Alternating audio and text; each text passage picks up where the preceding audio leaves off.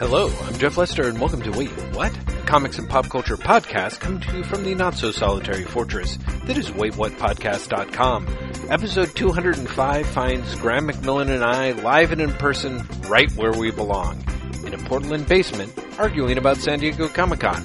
Topics in this shortish hour and 15-minute podcast include the career of Rachel Talalay, the Wonder Woman trailer, Batgirl Rebirth by Hope Larson and Raphael Albuquerque, The Chilling Adventures of Sabrina, Superpowers by Tom Scioli, Craftsman Bolt-On System Saves the Justice League, and much, much more. Show notes are available at waitwhatpodcast.com. We welcome your comments and questions at waitwhatpodcast@gmail.com, and we invite you to look out for us on Twitter, Tumblr, and Patreon. As always, we hope you enjoy, and thank you for listening. Best part is I can already see we pulled up. I'm like, well, now I know what Jeff's going to talk about. I don't know. Yeah, okay. Hey, Jeff Lester. Graham McMillan. This is so weird because we're in the same space. I know, I totally blew it. Yeah. I was like, that felt wrong. So, yes. Hi, everyone. Welcome to the podcast. That's right. It's our annual let's meet and record in the same room and feel incredibly awkward about it. But the best part is this year we're literally in a basement. Yeah, it's we're true. Actually, in not even our basement, someone else's basement. Yeah. Which is kind of great. I feel we've achieved the podcast goal. Absolutely. The comic book nerd dream. But there is a lovely couch. There is. It is actually quite nice. It's sectional. It's comfortable. It's ashtray colored. It's everything that you would want. Really weird color, isn't it? It's pretty impressive. Yeah. So first of all, apologies for the hiss. Yeah. This is what happens when the two of us are in the same space, not wearing headsets. Sorry, you guys. Yeah, a little more ambient noise in the wild. So there is actually, Jeff. Do you hear that? Yes. Yeah, it's the heating, I think. Right. Even though the heating isn't on, it's like it's the 90 odd degrees outside. Yeah. But and that will have meant nothing to you listeners because there's no way you'll have heard that. But there's, in Star Trek where they have like the hum of the Enterprise? Yes. It's like that. Yeah, it kind of is. You're just sitting here and you're like, wait, there is a noise. Yeah. It is the hum of the ship. Graham McMillan. Jeff Lester. Star Trek Beyond. Did you see it yet? Nope. Have you? Nope. Hooray! Hey, go us! I'm really, I want to see it. I want to see that, and I want to see Ghostbusters, and I haven't had a chance. Right. Because there's been Comic-Con. Maybe you've not heard. Yes. They had Comic-Con last week. And it was, I say last week, it's like 3 days ago as we record, and holy shit. And then before that, Kate and I were moving house. So we... like anything like that has not happened, and it's such a shame. 2 movies I legitimately want to go and see at this movie theater are out, and it's like I might miss both of you. Motherfucker. Well, the reason why I asked was I know you didn't have the free time, but wasn't there like a press screening at SDCC? There was, but while everyone else from Team Hollywood Reporter went to the press screening, and I'm not joking, everyone else, it wasn't even the press screening, it was the premiere. Oh. It was the red carpet premiere. While everyone else went to that, I was seeing the Invisible Jet reveal from DC Comics. Someone might have made the wrong decision. It might have been me. It wasn't even my choice. But still. Wow. Yeah, it's kind of sad. And at one point, so they do the Invisible Jet reveal. Right. And to be fair to them, like the Invisible Jet itself, not the most exciting. But the reveal was really well done. It was like this press thing. It was in an area away from the Comic-Con itself. Mm-hmm. And they have a live art installation going on. Mm-hmm. So you've got these 3 artists painting like massive Wonder Woman portraits. Mm-hmm. It's all catered. Huh? So you have like swanky waiters going around offering you food, offering you drink. And at one point, like fireworks went off, and you're like, "This is really impressive." And then they're like, "Oh, Invisible Jet," and you're like, "Everything else was more impressive than your Invisible Jet." Right. Sorry, DC. Well, now, how did they do it? Because of course there is the whole joke of we all made the joke, and when I say we all, I mean the journalists and people from DC all made the joke of it would be really funny if we pulled because there was you went in and like an entire section of the space had been covered in curtained off, right? Yeah, and we were all making the joke of it'd be really funny if you open the curtain and there's nothing there, and they're like, it's invisible! Exactly. Because that would be funny, right? That would be a gas. No, it was, I told you this last night, it was literally a vacuum form shape of clear plastic of the profile of the jet set against the backdrop. And the backdrop had a door in it, and you can climb in, you could sit in it, and they'd take your photo. Wow. So did you get your photo taken inside? I did not, because, Jeff, you may or may not remember the photo of me wearing the fucking military exoskeleton. Yes, and I love that one. And that is the reason. Oh, come on! Seriously? Yeah, that is the reason, because that lived on for a long time on the internet. And I was like, no, because DCPR people were like, you should go in. And at one point, I'm naming no names on the podcast, I'll tell you later, but someone from DCPR got really excited with the idea of me being in the plane and told her boss, the vice president of publicity for DC Entertainment, that I should be in all the B-roll footage that they'd give to the press. and she was like, Graham would be really into this. He's too ashamed to say it himself, but it'll be a dream come true for him. And I'm behind her going, no, shut up, no, I don't want to. This is not funny. Yeah. That's awesome. Well, I have to say it's a shame, because that is a dream of mine crushed. Because that would you wanted to be in the Invisible Jet, or you wanted to be... I wanted you in the you in the Invisible Jet. Absolutely. I've got no real fondness to be in the Invisible Jet. So the Invisible Jet thing's there because DC spent their entire Comic-Con going, Wonder Woman, you guys! 75th anniversary, Wonder Woman. Right. So you had that, you had the stamps, you had the live art installation, you had Gal Gadot there, you had like a special panel just about Wonder Woman. Oh, I missed the stamps announcement. That's awesome. Yeah, it's what's the first artist on Wonder Woman? Harry Peter? Harry Peters. Harry G. Peters, I think. And Ross Andrew and Cliff Chang and George Perez art, I think. That would make sense. And it's they're either out now or they're out super soon. Wow. And they have... Like, they had Nicola Scott there, talking about Wonder Woman, obviously. They had Liam Sharp. Surprisingly, no Greg Rucka. Kind of weird, because they were pushing Wonder Woman so much. Was Rucka not at the con? Not that I saw. No. Okay. So they were really, really pushing Wonder Woman. You're like, eh. So they have the Invisible Jet, and then at the movie... thing on Saturday, but they're like, here's the trailer, and the trailer, I really like the trailer. The trailer is quite nice. Yeah, in fact, I figured it to the extent... If you didn't have tons of amazing SDCC news, I figured we could just talk about the trailers. Because honestly, the trailers were the only things I really paid attention to, apart from the superpowers thing that we'll, of course, talk about it. So they did the Invisible Jet, and then the movie thing, they're like, the Invisible Jet isn't in the movie. Well, it makes sense, because it'd be an invisible prop plane? That's the reasoning. Wow. The reasoning is because the movie takes place in 1915 or something, probably 1917. I think they're literally doing 100 years back from when it comes out. That it wouldn't be an invisible jet. It would be an invisible prop plane. Which is kind of bullshit, because it's invented by the Amazons in the first place. Exactly. They've got a totally different... Right? Yeah, no. But there you go. Right. The Wonder Woman 75th panel, I really enjoyed it. It's actually all online. You can watch it on YouTube now. DC uploaded it. But there's a great bit where they've clearly been told, these are the books you should talk about. Mm-hmm. And so you have Jim Lee being like, there's 2 books that you should really read if you want Wonder Woman. One is the Jill Thompson graphic novel, the all-ages Jill Thompson graphic novel that's coming out in a couple of months. Huh. The other is Wonder Woman Earth 1. And he said something like, they're for very different audiences. And I was like, I think you've kind of got to get that in there. Yeah. Yeah, they added that. Yeah. But no, Wonder Woman was their big thing. Mm-hmm. And DC... purposefully were like, we're not doing any announcements at Comic-Con. Mm-hmm. Mm-hmm.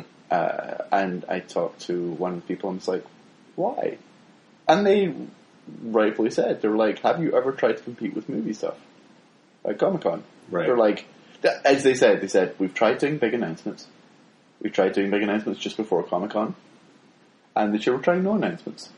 And we're looking to see which, do any of them really make any difference? Right. Because they're anecdotally, big announcements and big announcements before Comic-Con are basically the same. You get roughly the same coverage. You might even get more coverage if you don't do it at Comic-Con. But that's just what happened. Marvel's announcements were minor. Marvel sent out a release ahead of time saying, these are our announcements. What do you want to write about? These are our announcements. And you know what they didn't have on there? Was the only thing everyone talked about. The Ta-Nehisi Coates Roxane Gay Black Panther book. Wow. Was not on there. Because they promised it to the New York Times. So they didn't tell anyone, didn't even say, it's embargoed, you can't run anything. they just outright did not even include it on there. Oh, Marvel. Right? Yeah. That was such a dick move. Yeah. Oh, well, if it makes you feel any better, I heard that that was the only announcement that I really... Again, I'm a bad audience. You're a bad comic podcaster. You should have taken note of everything. It's true. It is totally true. I did not do that. I worked my little butt off and then hit vacation, and then once we were on vacation, it was... I almost tweeted on the Wait What account that you and I were doing a crossover wrong. Because, listeners, the day after I flew to California for Comic-Con, Jeff came to Oregon. Yeah. Yeah, and it was weird being in Portland knowing that just about every comic pro was down there, you know? Well, you don't normally come up and see the comic pros, do you? Are you No, I don't. all the comic pros and I don't even know about it? No. I mean, that's it. I'm far me? too shy and I avoid absolutely all of them. But it was kind of that weird factor of like, but I couldn't now, even if I wanted to. Well, no, you probably could. There was a bunch that didn't go anywhere. And there's a bunch that don't go now. Right. I think a lot of people are just... Yeah. Well, it makes sense. Bless you. Bless me. So, and did this SDCC have a slightly different vibe then, or no? Because this SDCC had a really different vibe just in general. I spent a lot of time talking to people I don't normally talk to, which kind of contributed. But I don't think, you know how they always have the who won Comic-Con? Yeah. I don't know who won Comic-Con this year. Because Marvel went all fucking out at their movie panel. I mean, they had like 6 different movies there. They had cast in costume. Wow. Wait, did they? Yeah, they had they brought in the Ravagers, is that what they're called? Yondu's pirates from Guardians of the Galaxy. Right. Heckled the panel, in quote marks, by coming up in costume and taking over before the main cast came out. And you had Doctor Strange, and like that included a Benedict Cumberbatch vanishing trick at the end. Wow. Yeah, I mean, Marvel went as much out as you could legitimately go. And the level of enthusiasm at Comic-Con for that, I didn't really see it. It was a super weird... it was a super weird presentation. It seemed more interested in logos than anything else. You may not have seen this, but like Marvel Studios debuted their new logo, and their new logo has studios in as big letters as Marvel. And also, you know, it used to be like the comic panels, and then it turned to the logo. Yeah, it's now stills from the movie. Oh shit! Which is super weird, right? Yeah, it's not surprising, but it's like all your rumors about Marvel Studios and Marvel Comics falling out are not helped. When you replace your fucking logo, much held out. Yeah. And then you put studios in the logo now all of a sudden. Yeah. You know, so it no longer says like Marvel Black Panther. Now it says Marvel Studios Black Panther. Yeah. Which is really like weird, I guess. It's interesting. But yeah, that seems they showed footage that they didn't release online, which is a shame. Okay. They showed the Doctor Strange trailer, which they did. They showed another clip, which they didn't. There was a what Thor did during Civil War joke piece by the guys directing Thor 3 that I can't remember, but he did What We Did in the Shadows. And it's essentially like Thor at home being bored, calling up the Hulk, like, you know, doing some baking, shit like that. I mean, it's a funny thing, but it's tailor-made to be released online. It's super weird that they didn't release it. Yeah. And James Gunn has already been like, you're not going to see the Guardian stuff because it's not finished. And I don't want the internet basically to see something when it's not finished because they'll pick holes in it. Which you can't really disagree with. Sure. But the end result of that was, if you weren't in Hall H, Marvel seemed super underwhelming. Whereas DC were like, we're putting everything up 5 minutes after we show it in the fucking Hall H. Yeah. Which was really smart. It was really smart. Because it meant everyone could go, oh, I like that Wonder Woman trailer. Oh, I like that Justice League clip. I like the Suicide Squad trailer. Yeah. Yeah. No, exactly. I saw all of those in Kong of Skull Island, and I'm like, okay. What do you think of Kong of Skull Island? You know, well, excuse me. I laughed, but probably for not just the wrong reasons, but the obscure wrong reasons. I'm talking to a journalist, and I will say this right now, not one of the Hollywood Reporter people. Okay. I've talked to a journalist at another outlet. before Kong Skull Island trailer or anything has gone up. And they have to interview the cast of Kong Skull Island. Right. And they literally are like, I have nothing to talk to these people about. I don't care about this film. I don't know anyone who cares about this film. And we're doing jokes about, did you study small monkeys before you had to imagine a big monkey? Like, we're doing that. That trailer fucking killed Comic-Con. Yeah. And then everyone online is like, did you see Kong Skull Island? And we were like, really? Because all the press there were like, this is a dumb film. Well, and then the internet just went, no, this is a great film. It is a great trailer. I gotta say, for me, it had everything. I mean, on the one hand, like I said, the only part that I laughed at, the inappropriate part, is the fact that Tom Hiddleston has literally didn't bother to change his clothes from the Night Manager or his haircut. He has exactly the same look. He's got a look that works for him, though. I know. He's found it, and he is not letting it go. That man is, like, seriously, if I were his stylist, I would just start, like, charging extortionary rates because he wants that look bad. It clearly worked for him. Anyway, yeah, no, I saw that one and I was like, oh, this is kind of clever because it's got lots of nice little touches in it. Yeah. Like, the military helicopters going by and the little dragonfly. And then when it just erupts into, it's kind of it's classic. The monsterness. Yeah, it's got exactly what you would want. Because you gotta have, like, for a good Kong movie, you've gotta have the guys who chew the scenery and the fact that you've got Samuel L. Jackson chewing the scenery against John Goodman. They're having like a scene chew off. Such a good idea. And then, as the sensitive love interest, and the fact that it's more of a period piece and they're playing up the Apocalypse Now references. What's really funny to me though is, like, and I think it's Samuel L. Jackson and period piece-ness of it. Yeah. I was like, it's the Tarzan movie that just came out. It's a fucking Tarzan movie, but there's monsters. And somehow people have gone, oh, I like it then. Yeah. Absolutely. Like, that's what, I didn't want to see Alexander Skarsgård in Tarzan, I wanted to see a CGI Godzilla. Yeah, absolutely. That is an excellent rule of thumb. I am sorry. Oh, come on. I can understand I'm sure there is a very vociferous group of Skarsgård fans. My wife is one of them. Yeah. She had never heard of him before she saw him promote that movie on Colbert. And after that, she was like, I like that man, I don't know who he is. She was on YouTube looking up clips about him. Really? She's got a lot of True Blood to catch up on. We've seen True Blood as well. Like, he did not even vaguely register with her then. Really? Yep. Huh, interesting. There was something about him on Colbert in particular. Right. That she was like, I like that man. Serve me up a tall drink of that. Yep. Yeah. So actually that we then saw him on Seth Meyers' show, maybe? Mm-hmm. And she's like, oh, he's not as funny as he was on Colbert. Oh, well, like, she grades I see. That's good. But, the Warner Brothers presentation, because they put the videos online, seems to be more of a hit outside of Hall H. Mm-hmm. So you have this weird thing where it's like, which audience are you playing for now? Right. Are you playing for the mass audience? Yeah. Or are you playing for the people in the room? But I don't think anyone won. I talked to someone at Drawn Quarterly the day after the Eisners. Mm-hmm. And they were fucking thrilled, Jeff. Mm-hmm. They were on cloud nine. Mm-hmm. Because they tied with Image for the most Eisners for the night. Wow. They won every single category they were nominated in. Mm-hmm. And they were just like, victory! Yeah. We've done it! This is great!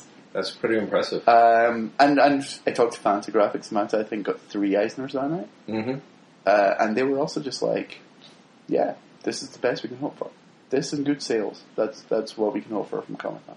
Mm-hmm. And they seem to be the most people that were into it, if that makes sense. The Fanta people, or the Fanta and the D&Q people? Yeah, but also like first, second, and companies like companies who are the.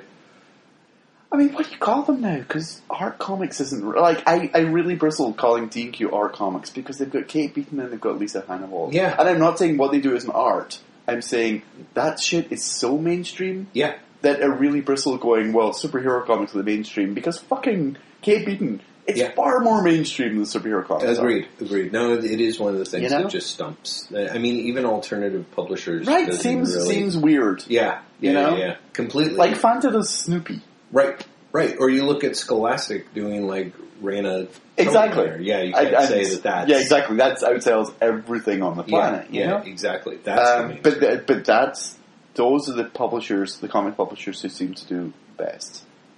I have no real relationship with anyone at Marvel, so I can't give you any like Marvel thoughts. Mm-hmm. But like DC were having a great show, but pretty much because they were like, we're just going to show up and we're going to like do panels and that's it. We're not going to try and break news.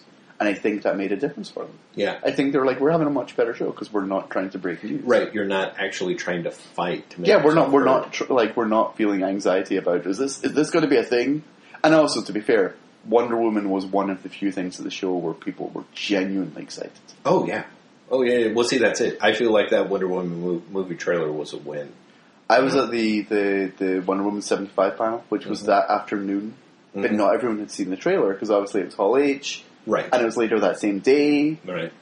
But I was in the room and I ended up sitting between like a group of really intense Wonder Woman fans. Like, I like Wonder Woman, I've read a lot of Wonder Woman comics, but these guys were straight up fans. Like, genuinely, really intense. None of them had seen the trailer. And I'm like, oh, I saw the trailer before. Because they, like, sat down and I was, like, making notes and everything on the computer. And they're like, what are you doing? And I was like, I'm pressed. And they were like, oh, have you seen the trailer? I was like, yeah, I saw the trailer. I'm like, is it really good? I hear it's really good. And so in that 3 hours, it had spread completely through. Of the 5 people I talked to, 3 of them had been waiting in that room for an hour through the previous panel because they wanted to see it that much. Yeah. The room was full 10 minutes before the panel started. And it was a big fucking room. Yeah. And when the trailer was shown for the first time, this girl, I say girl, like she's my age or thereabouts, like maybe a bit younger, but like no younger than 30. Okay, lost her shit in excitement, and it was great. Do you know what I mean? Like it's so it's really easy, especially on the internet, for people just to shit on things. Do you know what I mean? And be like, well, you know, sure it looks good, but did you notice that she only had 2 lines in the trailer? And this woman was just like so fucking ecstatic seeing this trailer. Yeah. And I was like, this is great. You know, the thing that was great about the trailer is that I think, you know, in part because we saw Gal Gadot have lines in Batman v Superman. Yeah, you're not actually concerned that they're like, maybe she can't act. Right, exactly. Yeah. But I think the flip side of it is I think there were, at least for me, there was a certain amount of worry that they wouldn't bring the action. You know what I mean? Yeah. And I know that one of the things is they were very aware in that trailer that they had. Oh, we have to show you that there was going to be action set pieces. But also there's something about the action in the trailer. Like it feels weirdly coded. Weirdly coded in a good way, but it feels like it's not just, you know, punching and punching and punching. Like it's interesting to me that you see her break a gun at one point. Yeah. Like it's interesting that she is. So one of the trailers for Batman vs Superman, you see Batman doing his beatdown, and he's like putting people's heads through fucking crates. Right. And there's something about the way the Wonder Woman fights in this trailer that feels like she is not necessarily humane, because she's also like there with a sword going, fuck you. Right. But there's, I don't know, it feels interestingly, she's doing this in a way to minimize their harm, but she's also not fucking around with. Yeah, I mean, we will see. One of the things that I liked about it was at least ambiguous enough, because like you said, there's swords. She's running around with ancient weaponry in pretty much every shot where she's Wonder Woman. And even the stuff with the golden lasso was pretty great. Yeah. You know? So I just like the fact that they clearly made it a point to be like, it's coded for, there are multiple action scenes in this movie. Which is the part that I really dug. You know what I was thinking this morning? I'm really glad that the Wonder Woman film is going to be the first big female-led thing. Not just because it's Wonder Woman, it's historical, but there's the bit in the trailer where Chris Pine says something like, I can't let you do this, and she basically says, you're not in charge of what I do. Yeah. And that's a great line in the trailer, because you're like, thank you, that's what I want. I want a woman basically saying, no, this is me, this is my moment, this is my thing. And I don't think that Captain Marvel can do that as a character. And I'm not saying Captain Marvel is not a feminist character, but I don't think the way she has been written in the comics, and I especially don't trust Marvel Studios to emphasize this, right, is going to be such a character that can say something as blunt as that, as trailer ready as that. Well, yeah, but and this is the other thing, and part of the reason why I think maybe they decided to do this is I think it's very easy to set a movie back in 1917. It's almost like the Madman trick, you know? Exactly, because you can be like, oh, sexist.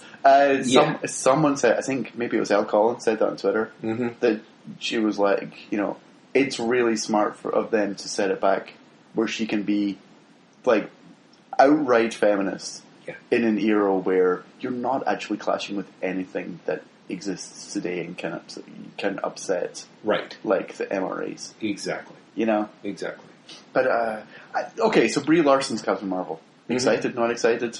Do you have any opinion whatsoever? Not really. I mean, I just don't. Maybe if they had some sort of footage or something, I'd be like, woo. But yeah, no. I mean, I think Brie Larson is like an incredibly talented actress, and it's like, let's see who the director is. Exactly. Although there's a rumor today that it's Rachel Talalay, and I'm really excited if that's the case. Huh. Interesting. What else did Talalay do? Talalay did Tank Girl way back when. Oh. But Talalay is mostly known these days for TV. She did.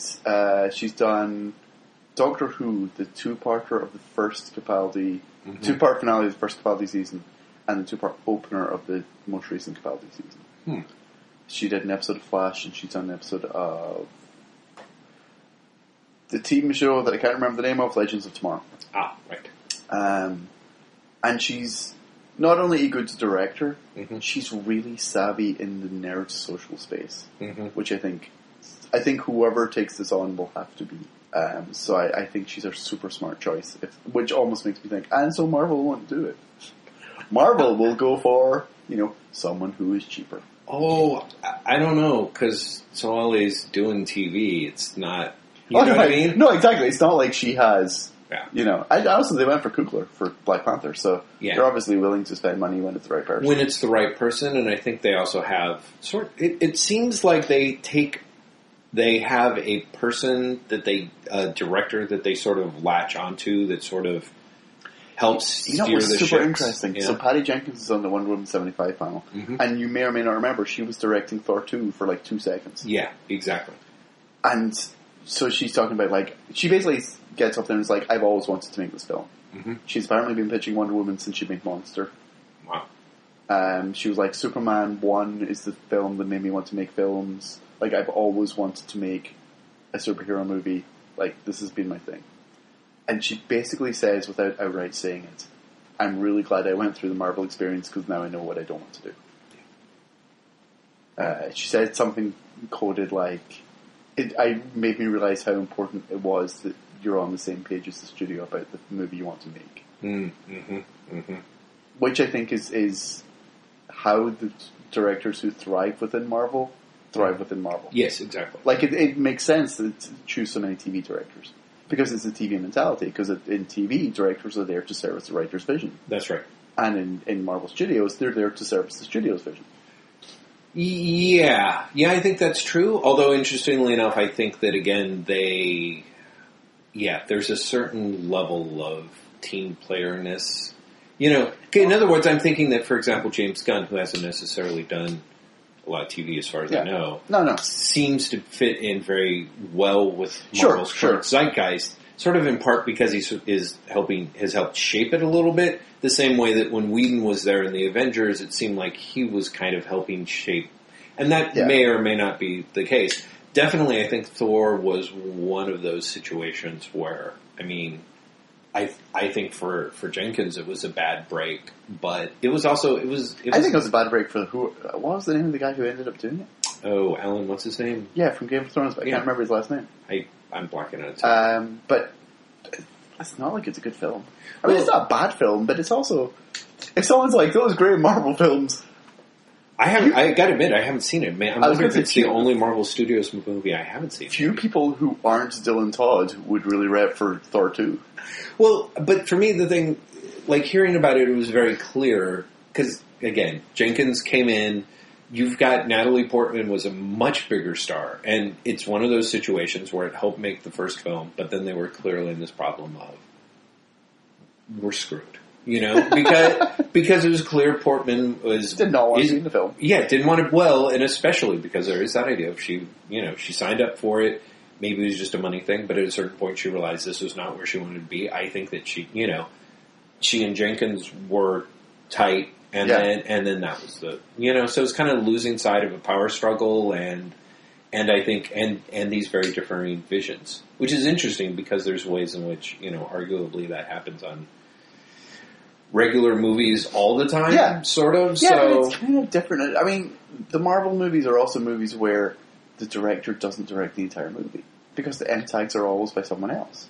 Like, there's maybe, 3 Marvel movies out of 13 where the end tags are by the person who did the main movie. Oh, interesting. Yeah. Because it's almost always the person who does the net, because the end tag will set up the next movie. Right. And it's that person who does that. Mm-hmm. Like the, was it Avengers Age of Ultron that had the end of, no, it was Ant-Man. Ant-Man ends with a literal scene from Civil War. Yes, exactly. That they just took out of Civil War and put into Ant-Man. No, and it looks and it feels weird. It totally is, yeah. Exactly. But what other film was it? Maybe it was Avengers Age of Ultron.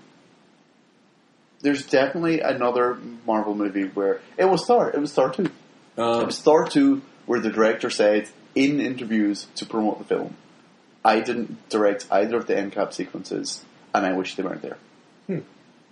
Interesting. And that's just the way it is. You're there... And this isn't even a bad thing necessarily, but you're there to do the studio's bidding. Right. And the studio has final say. Mm-hmm. Yeah. And so if the studio says, great film, really like the way you tied everything up, gonna put this thing off the credits to undo half of it. Right. That you're just gotta be like, okay. Yeah. I guess. Yeah. Yeah, no, it's true. It's a complicated little world in that sense. And it's also super strange when you see, the Thor... So Thor 2 actually ends with Odin, I think he's dead, I can't remember, but he's being replaced by Loki, who is in disguise as Odin. Wow. Right? Right. Thor 2 came out when? Yeah, a long time ago. And so you'd think that was setting something up. Right. And then you read all the, Thor Ragnarok things, and they're like, so Thor's on an alien planet being a gladiator beside Hulk, and you're like, did you guys forget there was an entire fucking cliffhanger? Yeah, yeah. Well, I mean, that's...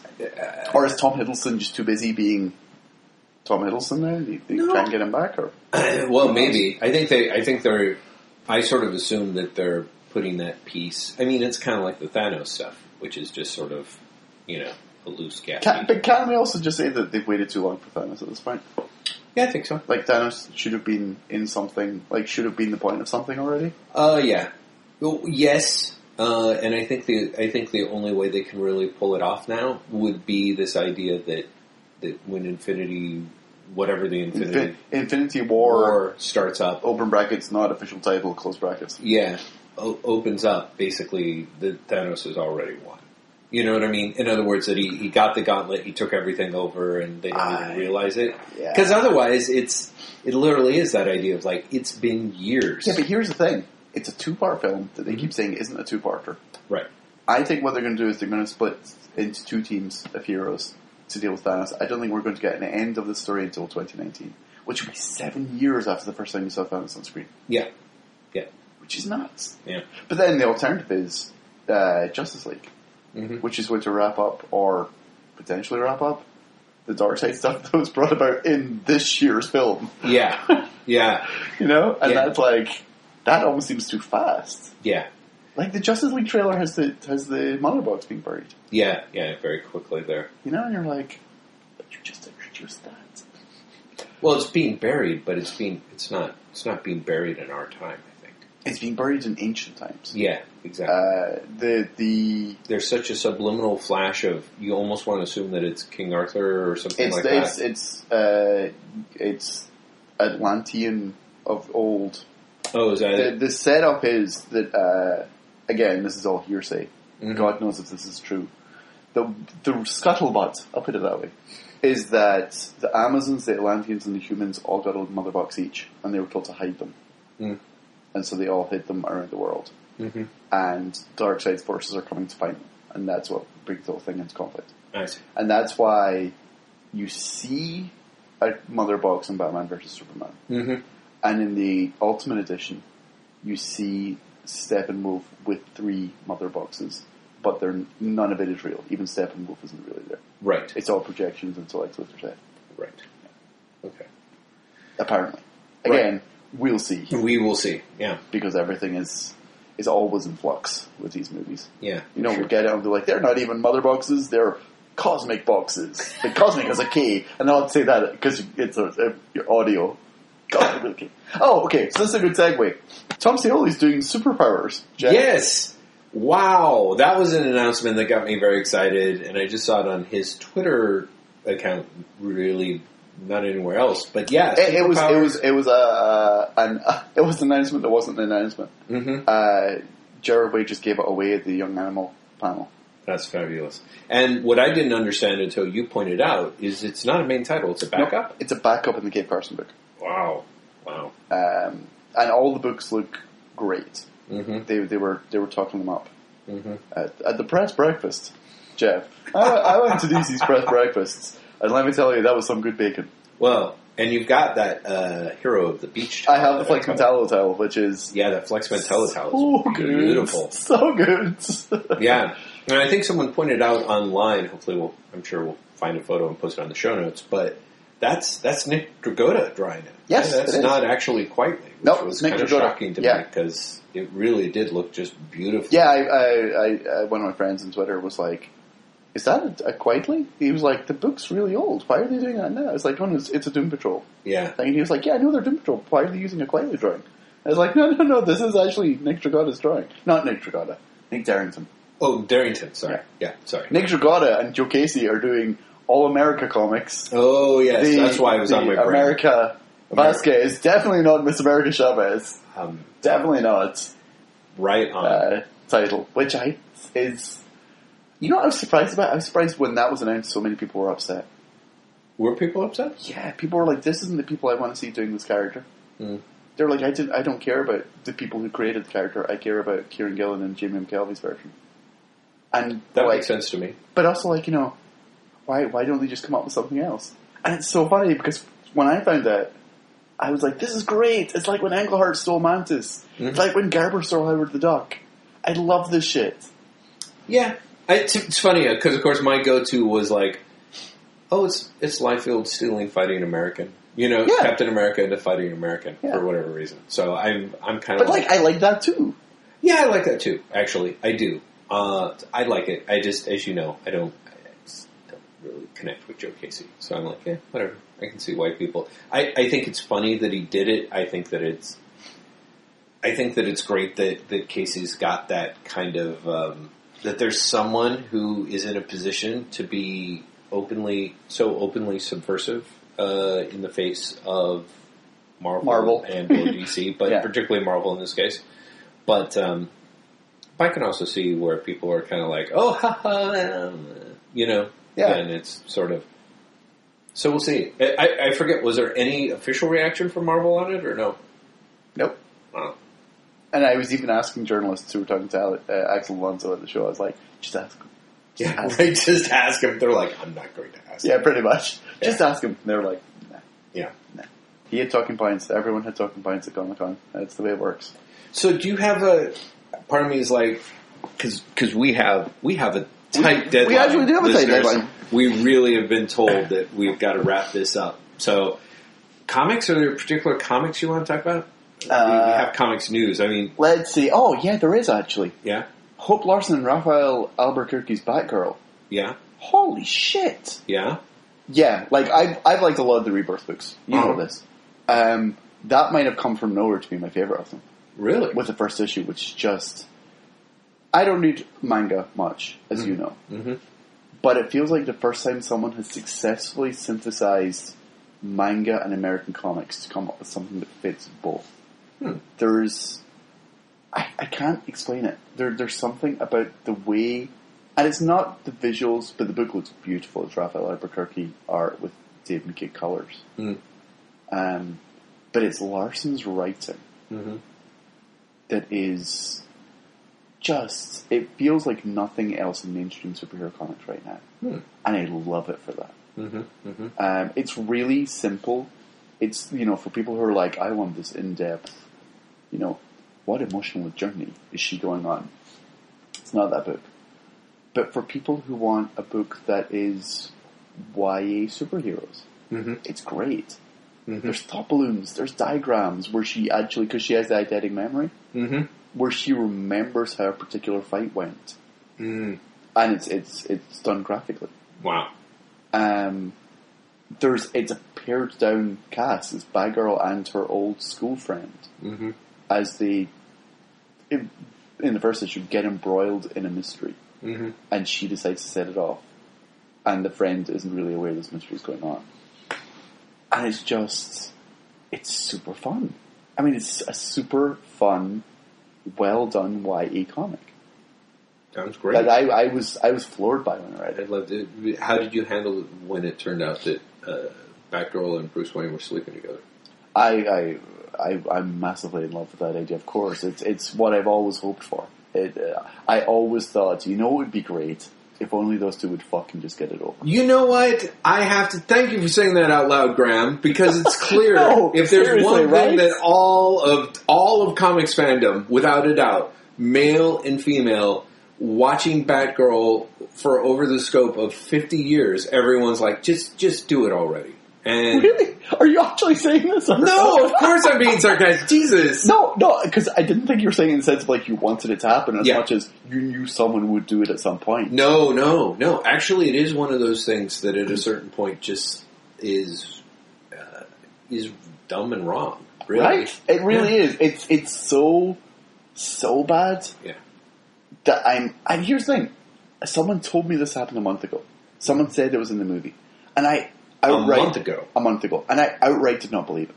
Really? Yeah, because I was like, they're not going to be that dumb. Mm-hmm. They're not going to be that dumb. Mm-hmm. And they were like, Brian Azzarello wrote it. And I was like, I don't care. Even Brian Azzarello is not that dumb. Yeah. I'll tell you when we start recording who it was that I had this conversation with. Wow. But yeah, I was told a month ago and I did not believe it because it seemed so fucking stupid. Yeah. Yeah, that's really... That was the... it's funny because I don't give a crap about the animated movies. And it's kind of a shame because... I like Batman the animated series. I wish I did. Yeah, I wish I did too, because they're kind of easy to get a hold of. They end up on Netflix or I've got the HBO app, and they'll dump a whole chunk of them in there. Started watching, I think, the Wonder Woman one to see if I could show it to my niece, who it turns out I think had already seen it, and watched the first couple of minutes of it, and I'm just like, I can't. And it's because I remember the Justice League show and I loved it. Mm-hmm. Right. Yeah, I don't know. And I'll see they'll drop all sorts of trailers. I don't remember what movie I rented, but it had a... Oh, the discs have here's an extended look at the next one we're doing. And there's 10 minutes. Yeah. Like serious amounts of footage. Yeah. And they're, so I... But it's clear that it's doing something for someone, because it is a serious arm of DC's marketing. I'm going to put it this way. I think it's doing a lot for Warner Brothers consumer products. Oh, okay. I'm not sure it's doing a lot for DC. Okay. But I think it's doing... Because think about it. What else is Warner Brothers Animation doing these days? Yeah, that's true. Right. Right. And whereas the DC things have an inbuilt market, because there are always going to be people who are going to buy these movies. That's right. Yeah. So I think it's much more a Warner Brothers thing. Mm. Actually, that was something that was interesting at the DC press breakfast. The reason Scooby Apocalypse, Future Quest, Wacky Races, Wacky Raceland, and the Flintstones. Yeah. Did you see the fifth title they announced? No. Garth Ennis is writing Dastardly and Muttley, and I thought it was a joke, but it's real. Oh, I saw that on your timeline. Garth Ennis is writing Dastardly and Muttley, and this is apparently how it came about. Garth Ennis overhears Marie Javins, the editor of The Line, talk to Dan DiDio at New York Comic Con last year about this. Thinks that they're joking.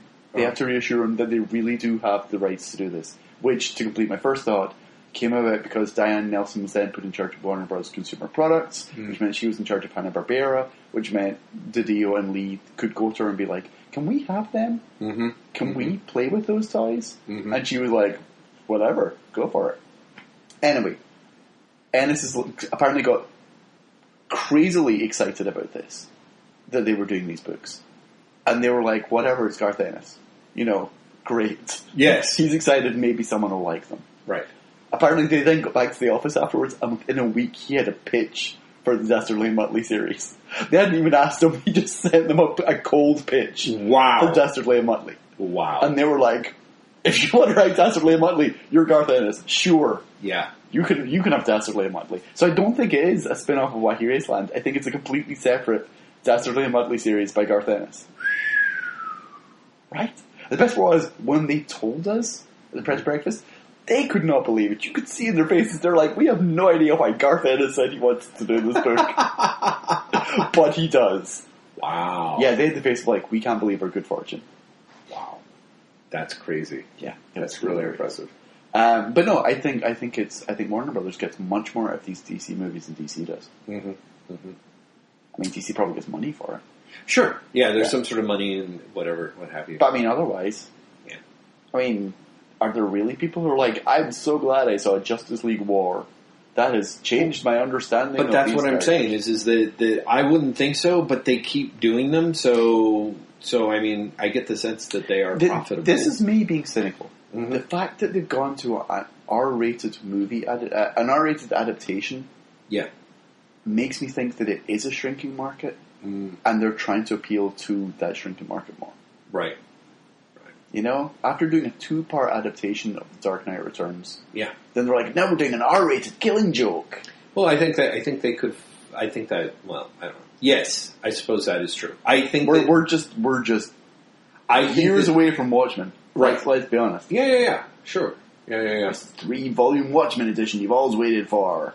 See, they should just let Brian Azzarello get ahead of the curve and have him do the Justice League Watchmen War ahead of the comics, which would just make everyone shit themselves. You can't tell, but I'm shaking my head right now. I'm so unhappy at that concept. Oh, Jesus.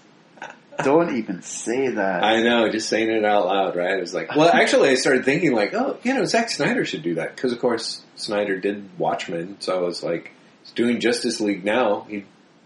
They're taking the plot points from one another. Why not? So, well, just the whole Superman is that Superman dies at the end of Batman vs Superman, and then he's dead at the beginning of the Rebirth stuff. So, right? I guess, but there's another Superman in Rebirth already. Well, yeah. Superman Rebirth is the weirdest comic. Did I tell you this? No, you did not. So the first issue, the Rebirth issue, is completely separate from the main series, right? Then you have the first issue of the main series, which I really liked. It's centered around the kids' point of view. Yeah. But there's this weird element of body horror. Like, the kid accidentally fries the family pet. Mm-hmm. And he's like, I don't know what's happening with my body. My dad's scary. Second issue seems to close this off and ends with a really warm scene of we're a family, we're going to do it together. Let's bury the pet together, which is honestly how it ends. It ends with let's bury the pet together. Third issue is then and here's the Eradicator, and he's going to turn your son into a true Kryptonian, and he's going to kill Lois again. I'm like, what is this fucking schizophrenic series? You can't decide on your tone. I want to like you, but you can't decide on your tone. That doesn't surprise me, though. Because, I mean, there was a lot of weird tonal stuff going on in Tomasi's Batman and Robin. Yeah, but this is much more so. I felt like the tonal stuff in Batman and Robin was at least storyline specific. Do you know what I mean? This storyline is this. The next storyline is something else. This is literally the same storyline, issue by issue. You feel like Tomasi just does not know what he wants to do with the book. Well, or he's being tugged in two different directions. Maybe, I don't know. I think he probably pitched the one, and then they were like, "Okay, but you got to deliver the other." And he's like, "Of course, yes, exactly. I can do that." Well, this is going to be my segue into talking about briefly alternate reality stories. Go and my appreciation for them, which comes out of reading some recent stuff that is not alternate reality at all. While I was here in Portland, I've only barely sort of touch the surface of comic book store shopping. Which is so unusual. I feel like this is A, a longer trip in Portland than you normally do, and B, by this point you've normally hit up all the stores. I have. Yeah, normally I have. And this time I guess you had other reasons to be here this time, which probably took your attention away. Well, a little bit. Yeah, for a little bit, but I have so much time on either end, it should have happened. But no, I actually spent a lot more time playing pinball and drinking beer with my brother than I did eating waffles and shopping for comic books. It's all change. Yeah, it is. It is. But at one point I did end up in Bridge City Comics, in part because we were in the neighborhood to eat stuff. Sure. And we ended up ducking into the... I went into Bridge City and feeling that I should get something, and realized that I did not have the 2 issues of Sabrina that had come out recently, kind of relatively close together. After the book disappeared for like a year. A year, exactly. I thought I was only 1 issue behind, so I was 2. So I picked up those 2 issues. That's understandable. The book disappeared for a year. I think you're fair to be like, they probably only managed an issue. Yeah, exactly, exactly. And I have to say, it is ridiculous that for that book's publication schedule, but I really love it. I really love what they are doing with Sabrina. The collection is just about to come out. Yeah. And I think that might be the way to read it from now on. Just like wait until the collections are out and then... Well, maybe. Oh, because that was an irregular publishing schedule. Well, no. Don't get me wrong. The irregular publishing schedule killed it. You know, it was just huge mistake for the publication. But that being said, one of the things that's interesting about, even though it is a larger storyline, the first 5 issues, the 6 is actually kind of a bottle episode. It's a story about the origin of Salem. The trade is just the first 5, interestingly enough. Yeah, that makes sense because it's all a one story, and then the story of who he is. Yeah, exactly. So is a real jump, but it's, how do I put it? The thing that's interesting to me about Aguirre Sacasa is, in a way, he's almost doing the equivalent of Scioli's Transformers versus G.I. Joe. But he's doing it like but for horror. You know? But also he's doing it with... It feels somehow more legit when he does it for some reason. Does that make sense? Yes. Because like Scioli feels very much like, it's Tom Scioli. He's doing wacky shit. Right. But here you have the guy who's the CCO of the company. Yeah. Doing this stuff, you know? He's the CCO of the company, and there's just a... Scioli pushes Transformers versus G.I. Joe to a much farther level. Yeah. And especially with the last issue with the My Little Pony joke, which is the funniest joke in everything. Absolutely. Well, there's so much insane shit on that. Did you read the issue? No, I literally, someone showed me the My Little Pony joke, and I was like, that is hilarious. My Little Pony joke is amazing. The secret identity of Flag is amazing. There's a lot of stuff, but also Scioli will.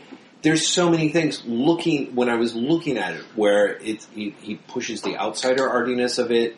There's, as I think Joe McCulloch pointed out in his review of the Zero issue, he stages these tableaus so that the characters look like toys. And he does that a lot. So by contrast, everything that Sacasa is doing is along with, I wish I could remember the name. Robert Hack is the Thank you, Robert Hack. Yeah.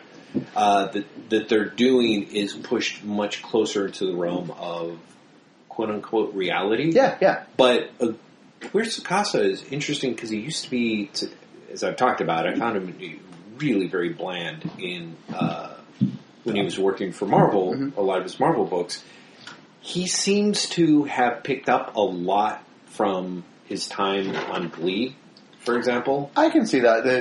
The melodrama. The bigness of it all. Exactly. The bigness of it. The camp. Yeah. The camp and the very... This actually reminds me, you know that he's show-running Riverdale, the Archbook. Yeah. I didn't know the pitch of that until this weekend. Oh. And I only got told the pitch after people I know and opinions I trust had seen the pilot. Uh-huh. It's Twin Peaks with the Archie characters. And there was, I found this out, and the person who's seen it is like, it really fucking is Twin Peaks with the Archie characters.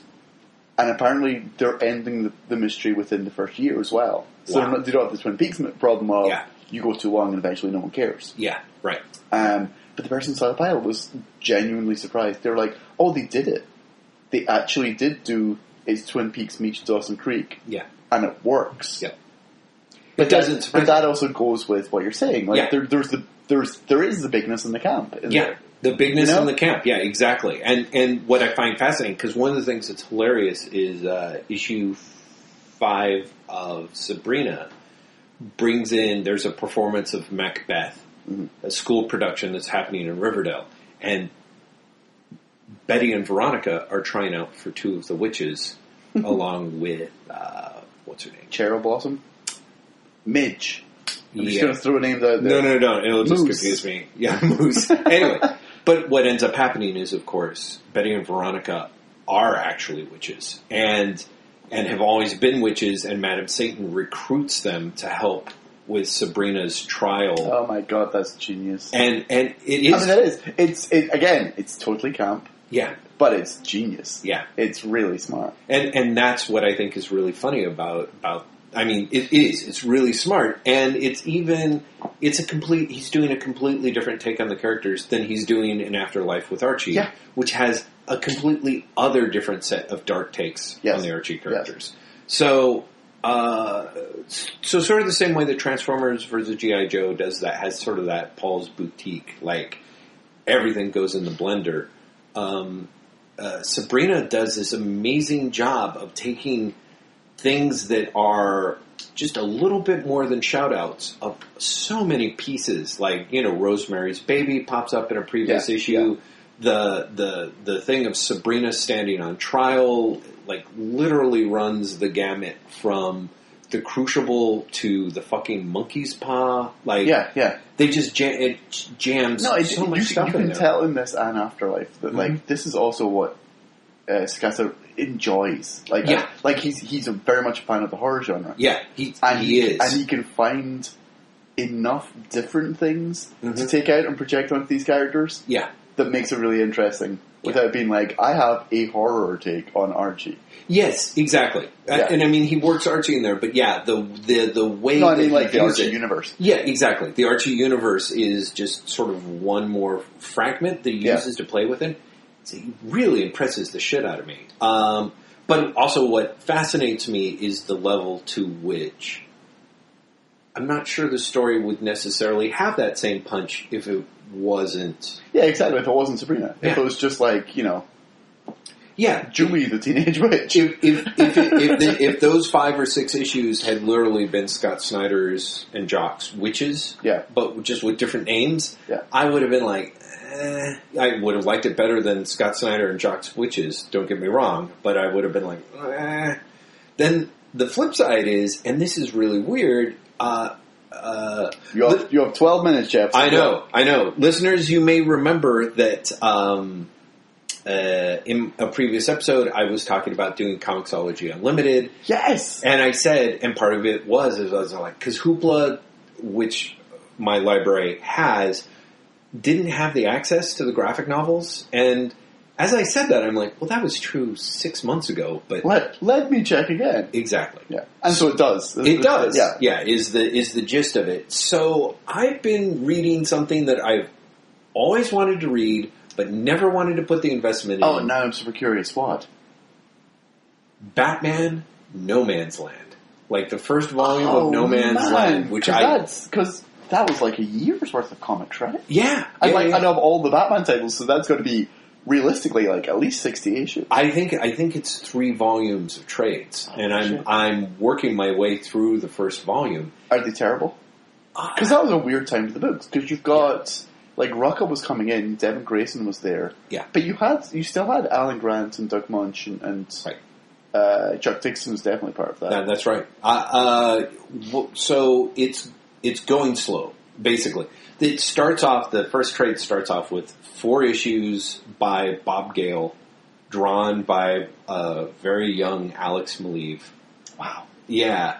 And it lays down the foundation of No Man's Land. And it is, as long as you can, again, this is my thing, is like, as an alternate reality take on things, I'm like, this is great. You know, I mean, because it really is also, because it's the 90s, it goes really far down this grim and gritty route. Yeah. And honestly, I had this thing of like, they should do like an Elseworlds version of this. It's a continuing series. But think about it. They've got Injustice right now, which is pretty much the same thing. Right. It's an alternate reality. Yeah. I met Tom Taylor. Great. I interviewed Tom Taylor. The nicest fucking guy. Like, so friendly and kind and just a lot of fun to talk to.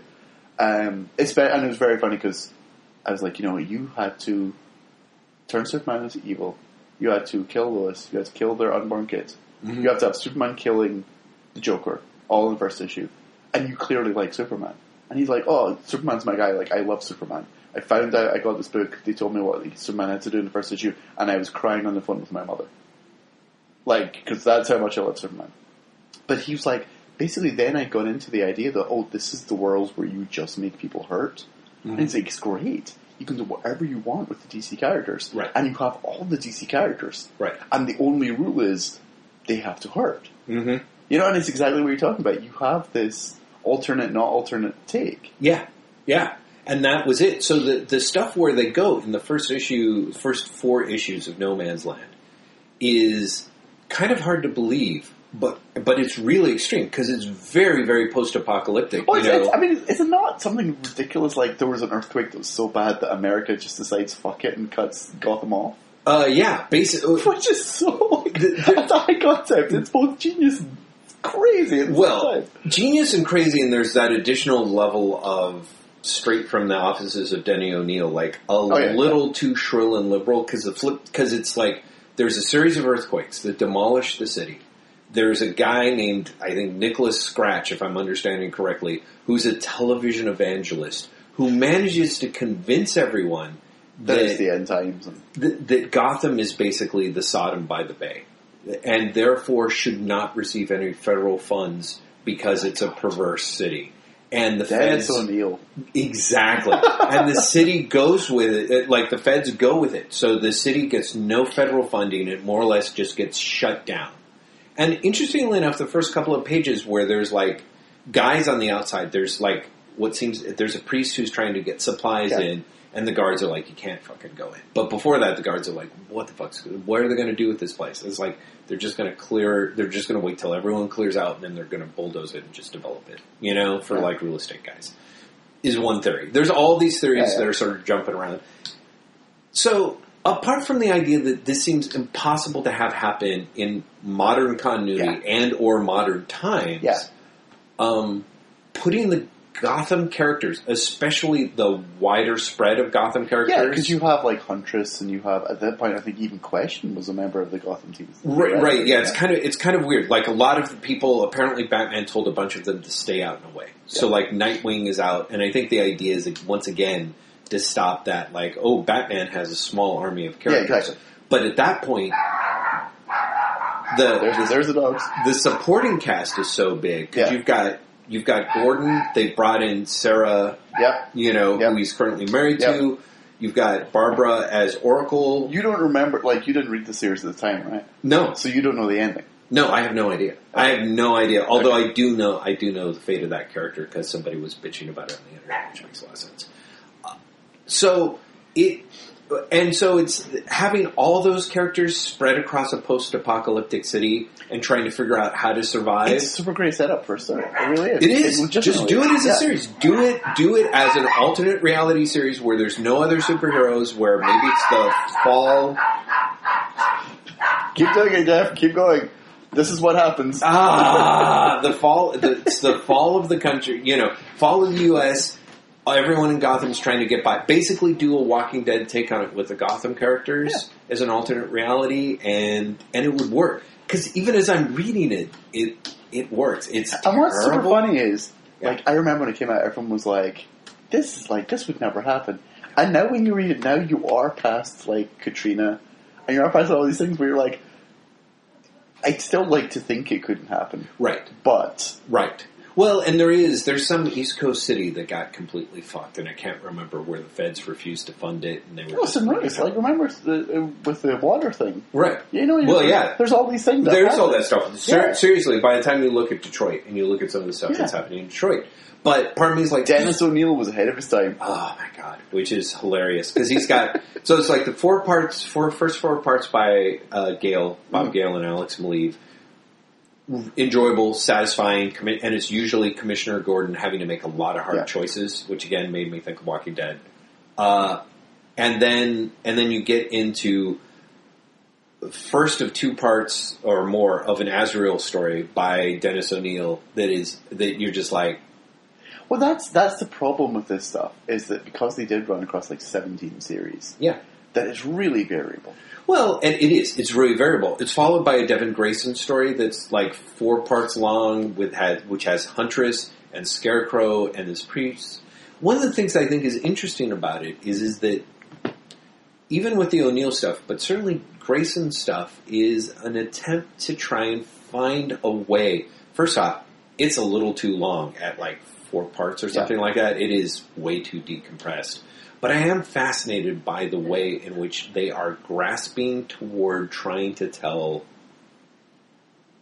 what we think of as quote-unquote modern comics. Yeah. Like in those at that day back in the 90s. And I've never read these comics, but I have read the novelization. Oh, right. Did Rucka do that? Rucka did the novelization. See, I keep waiting to see his name pop up. And, I want to say he comes in like, not even the back half, but like maybe the back quarter. Yeah, that makes sense. And then he writes a lot about it, I seem to remember. Right. Like, I seem to remember, like, at some point, clearly, like, he sat kinda down with like O'Neill, and O'Neill was like, oh, I could use you. I need you. Yeah. But the novelization is actually really good. I remember that because Rucka took over Detective immediately following, mm-hmm. and that was when I started reading Detective. Me too. And so I read the novel to basically find out what had happened. And I was like, oh, it's Rucka. Like, I'm reading his comics, I like that. You know what I mean? I would be super curious to read that book again, actually. Well, now. I was about to say of course you can request it in the library, but I managed to get it in digital, and so I spent time pouring through the it. book, the novel book. Oh, sorry, no, I've got the trade. No, but the book, you should be able to get a hold of that. Those boys. Okay, so Graham, we have like 3 minutes. Yeah, so I think we have to. What else? What else do you want to do? Well, I think that was it. Oh, you're totally like, you want me to talk about Kraft-On Bolt System saves the Justice League, No, I right? really don't. I was just like, oh, okay. No, I read that, and that is a hilarious. I don't know if you've ever read it, but Joshua Williamson and Christian Duce. Joshua Williamson's Flash is really good. Well, that's good. His Flash Rebirth is actually super solid. Oh, I'm glad to hear it. Well, he paid his dues on this one, and it's hilarious. It's not hilarious in the deliberate. Oh no, it's licensed comics hilarious. There's Marvel are putting a lot of their licensed comics on Unlimited. Have you noticed? I have, and those are all worth the read. Well, yes and no. Like for the wrong reasons, but right, exactly. Yeah. But I mean, seriously. Well, this is it. Even Kraft's bolt-on system saves the Justice League. I would rank as a part higher than Pirate Booty and the Avengers Save the Seas or whatever it is. Or I have to admit, I didn't read both parts of Captain America, Harley Davidson, Avenger. You know, yeah. Isn't that written by Parker? Like, in all seriousness, isn't that written by Jeff Parker? I mean, he definitely did a lot of that stuff. Yeah, I feel like, but there's a bunch of that stuff on Unlimited. Yeah, I know, and I keep wanting to. There's some of that stuff I've downloaded, but yeah, the DC stuff. Honestly, again, KFC Core, the Kentucky Fried Chicken ones are seriously the best. Tony Bedard needs. What is he doing in that comic? Yeah. Why are his other comics not that fun? I don't know. I do not know, but they're not. But on KFC, for some reason, he totally cuts loose. Yeah, he does it brilliantly. I don't know. Of course, Bedard I've always got a soft spot for because I have that weird soft spot for Exiles, and see, I would have that soft spot if I hadn't read all his Green Lantern stuff, which a lot of it is unfair because he was just hampered with terrible artists, right? Which can kill the enjoyment of a good comic. Yeah, but it's just I have like I get it. Oh, Tony, anyway, you deserve better because he is a good writer. Yeah, like give him a chance. He's a good writer. I think he's. I can't ever count him out, despite the fact that he seems to be the current definition of Hacky McHackerson. Like, part of me is like, certainly the KFC stuff is so much better than it has a right to be. Yeah. that I'm like, come on, Tony, get your image shit together. Get an image book together, Yeah. and then that'll work out. Yeah. That is in that kind of irreverent vein that makes it work and do it. I think we should move into closing because we've been told that we have we have to actually stop now.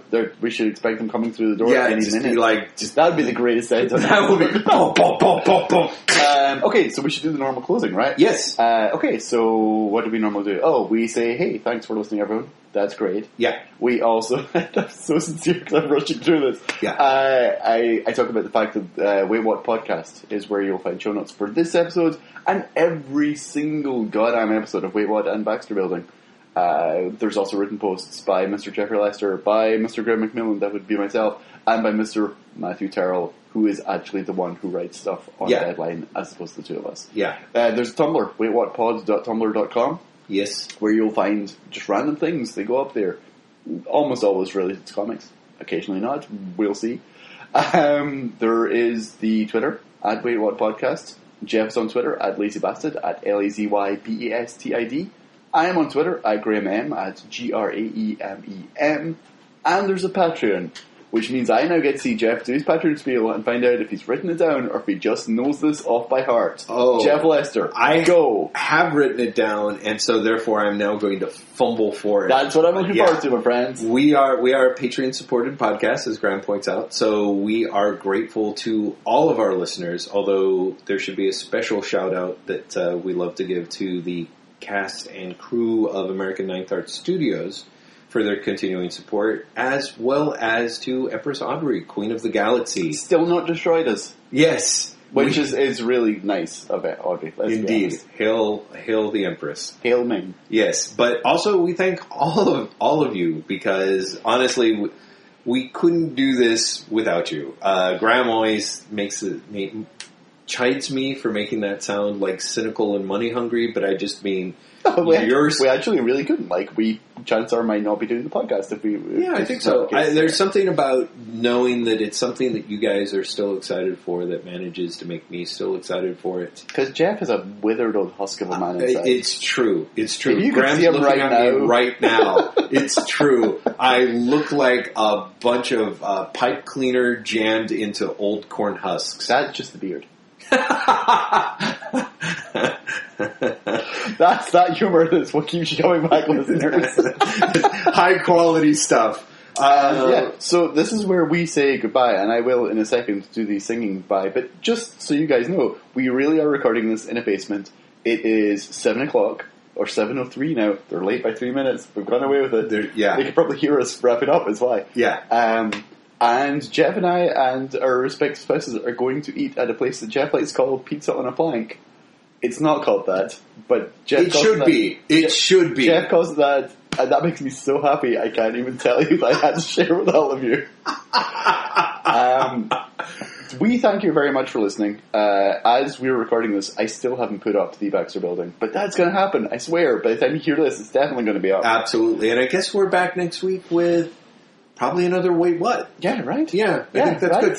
We'll you know what I was thinking was... we're still recording, so do you want to say this while we're still recording? I do. Okay, I was thinking that we should do a Q&A next one. Yes! People, ask us questions. Please. You can email us at waitwhatpodcast@gmail.com. You can tweet them at us. Twitter, at waitwhatpodcast. Or you can send them to the Tumblr. Yeah, I guess there is. Is there an ask button in there? Hey guys, why don't you try and ask the Tumblr something and see what happens? Yeah, see if it happens. But and if it doesn't, ask me on Tumblr or ask Jeff on Tumblr. Yeah, exactly. Right? That'll work. So yeah, come. Oh, also, Patreon people, ask us on Patreon. Oh, there we go. Yeah, in fact, Patreon people, feel free to ask us 2 questions. So that is that special bonus that I think we promised long ago and occasionally get around to doing. Patreon people, please ask us too. I will actually post on the Patreon thing and let people know so that they can submit questions to us. But yeah, heads up, fair game. Next week, Q&A. Start throwing them at us now. We will accumulate them, by which I mean Graham will accumulate them, and I will forget them and or not see them. So, and then I'll ask them, and it's great because you have to because as we know from the past, you like to really ruminate on these, and I like to answer them by the seat of the pants. Yeah. If I've seen them before and you haven't, Yeah. that's a great system we've got going on. Indeed. And on that bombshell, ladies and gentlemen, bye! Hey!